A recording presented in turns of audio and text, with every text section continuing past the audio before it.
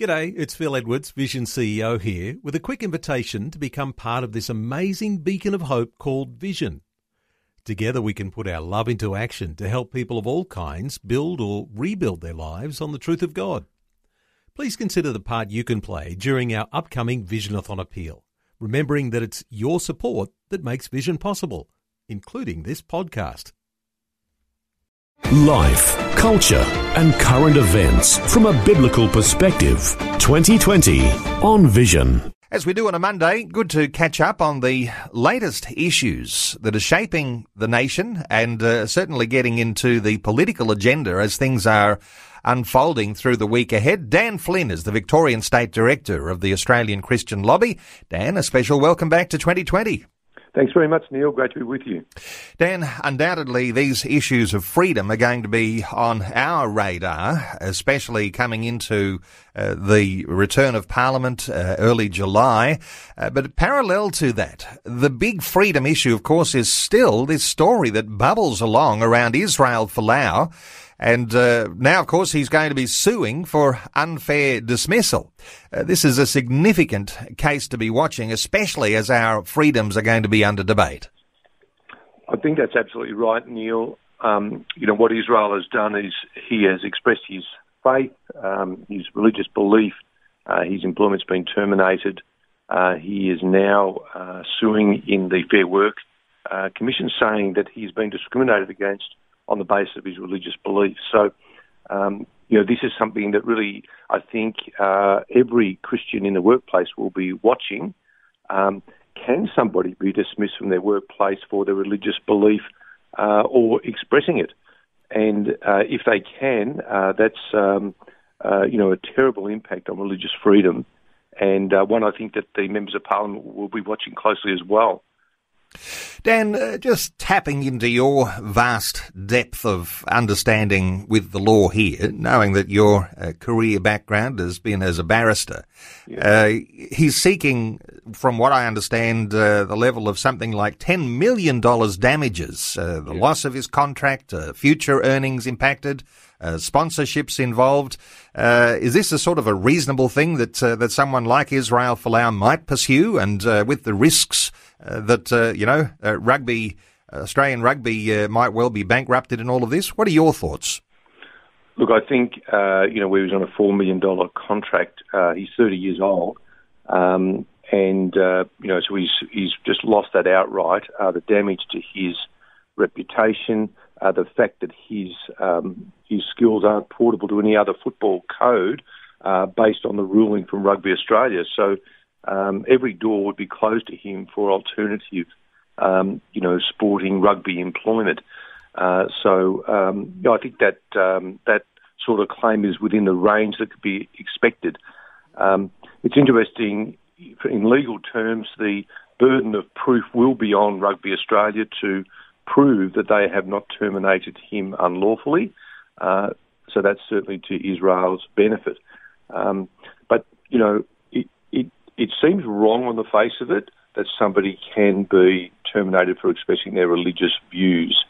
Do people at work have to stay silent about their religious views?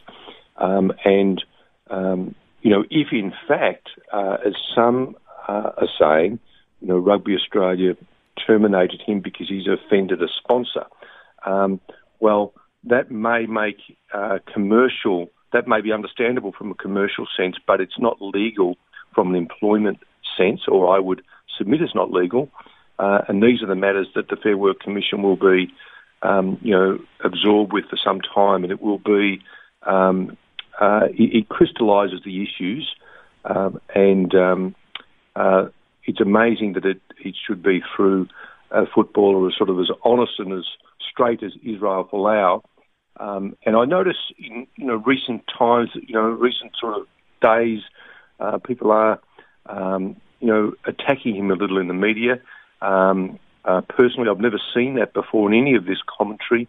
We certainly wish Israel every strength in his faith, and that he's able to maintain a good witness throughout this ordeal.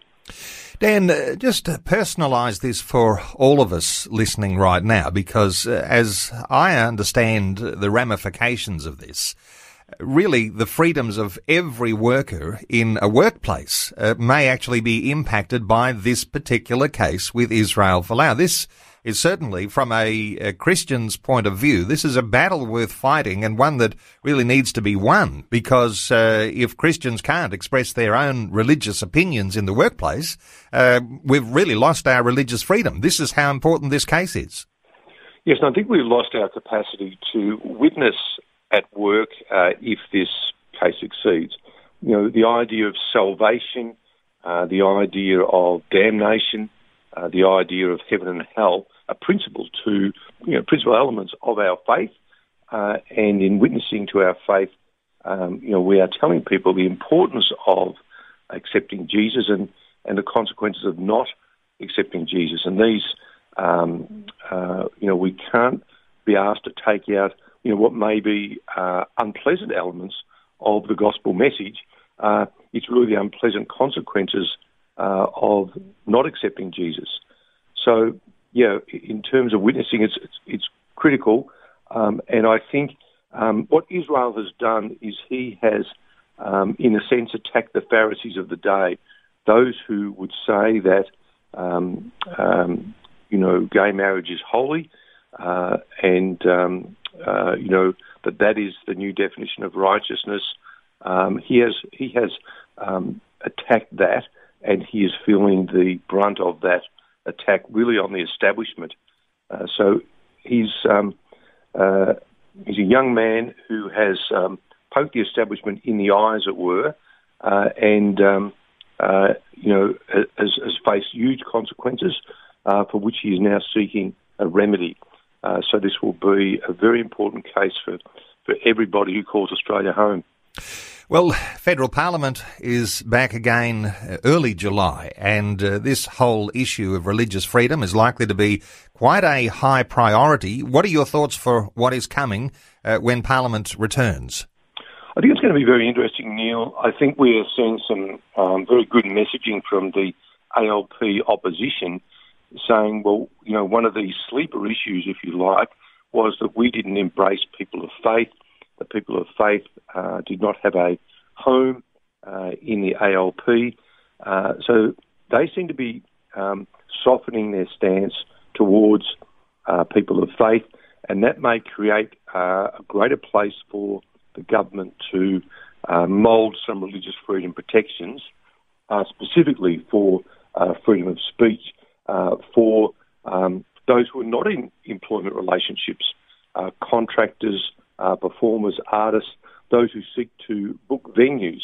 And I can tell you, Neil, recently in the process of booking a venue here in Victoria, the ACL was declined a venue because the venue operator felt that they didn't think that the ACL's views were inclusive, and they didn't think that sin was something that should be repented of, etc., etc. So we still face those sorts of detriments, and a Religious Freedom Act should enshrine those protections to book a commercial venue, for example, for a faith-based group to speak about our faith. Well, every Christian organisation, every church, every parachurch organisation, every ministry that helps to support people who are even doing it tough in the community, every one of those is at risk if we lose religious freedom. And that's how important the return of the new Parliament is going to be, and for that issue to actually have an appropriate outcome. Let's quickly just turn our attention to your neck of the woods here for a moment, Dan, because in Victoria, we know that the legislation for the voluntary euthanasia passed almost a year ago, and we're almost at that time when it actually comes into effect, and people will be voluntarily taking their own lives.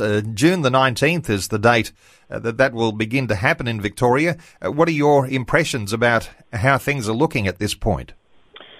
This is going to be a big deal, Neil. At the moment, euthanasia has generally been a case of crisis averted in Victoria and in other states, may I say, where there's been multiple bills which have failed. So we've never actually seen it implemented except for a couple of years in the mid-1990s in the Northern Territory.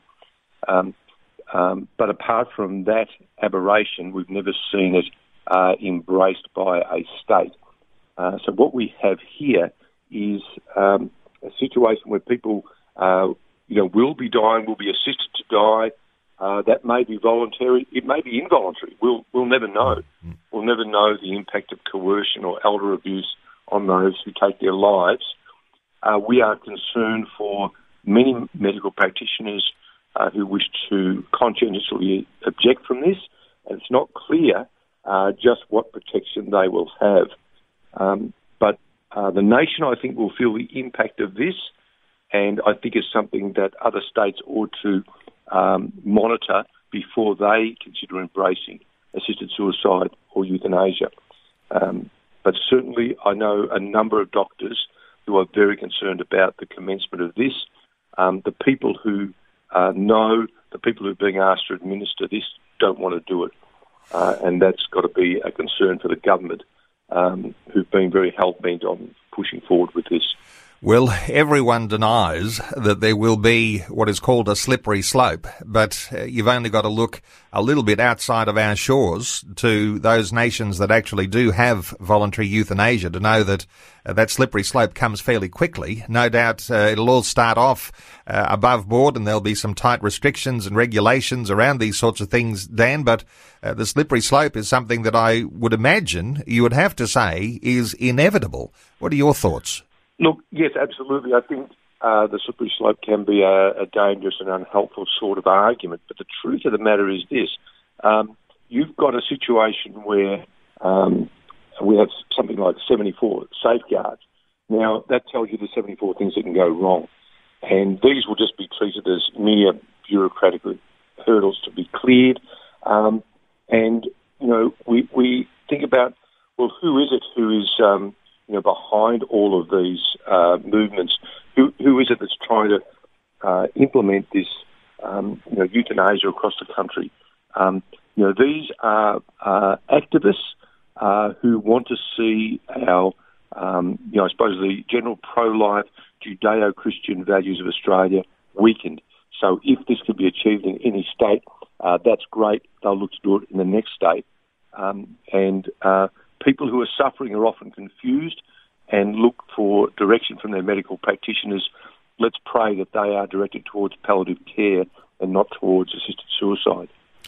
And what always concerns me is this idea that people are assumed to have altruistic, all good feelings about their relatives, whether they be ageing relatives or people who may be vulnerable. But these issues of coercion, you mentioned elder abuse. Another one that comes to mind is this idea of inheritance impatience. Those children of elderly parents who are thinking, wouldn't it be nice to have my inheritance right now? These sorts of things, you can't really legislate those. These are elements of where human nature lets us down. What are your thoughts here for just how crazy this idea of voluntary euthanasia is? And I know that Western Australia is looking at similar laws as well as in Queensland. When this starts, it looks like it'll be like the bursting dam, and these things will be wanting to be embraced all around the country. Very serious stuff, Dan. We've got to care for people who are in aged care, for people who are in their dying years. I wonder, we see this weekend that euthanasia advocate Dr. Rodney Syme is a recipient of a Queen's Birthday honour. He was a gentleman who has, in his own words, been involved in a life of crime to help others, kill themselves. And, he's been providing Nembutal to people who've been, using it, to kill themselves. It just strikes me that we're at a funny stage in our culture. I think funny is not the right word, where somebody like Dr. Rodney Syme is in the recipient of a Queen's Birthday honour. That value, elevating that value is concerning, and it concerns me that that's been done on the eve of the implementation of assisted suicide in Victoria. I think we might call it a disturbing time in our culture. And Dan Flynn, always so appreciate your insights. Dan is the Victorian State Director of the Australian Christian Lobby. I point listeners to the ACL website, Australian Christian Lobby. It's acl.org.au. And to keep up to date with these sorts of issues as they're unfolding, and Christian commentary on these issues, issues like Israel Folau, issues like the religious freedom and what's coming with the new parliament, and of course in the case of Victorians, and for those around Australia who are really concerned about voluntary euthanasia coming in on June the 19th in Victoria, you might like to check out those sorts of resources, those articles that help us understand these things from a Christian dimension. Dan Flynn, thanks for being with us once again today on 2020. That's my pleasure, Neil. Thank you. Before you go, thanks for listening. There's lots more great audio on demand, or you can listen to us live at visionradio.org.au. And remember, Vision is listener supported. Your donation, large or small, will help us continue connecting faith to life for hundreds of thousands of people across Australia and around the world. Learn more or donate today at visionradio.org.au.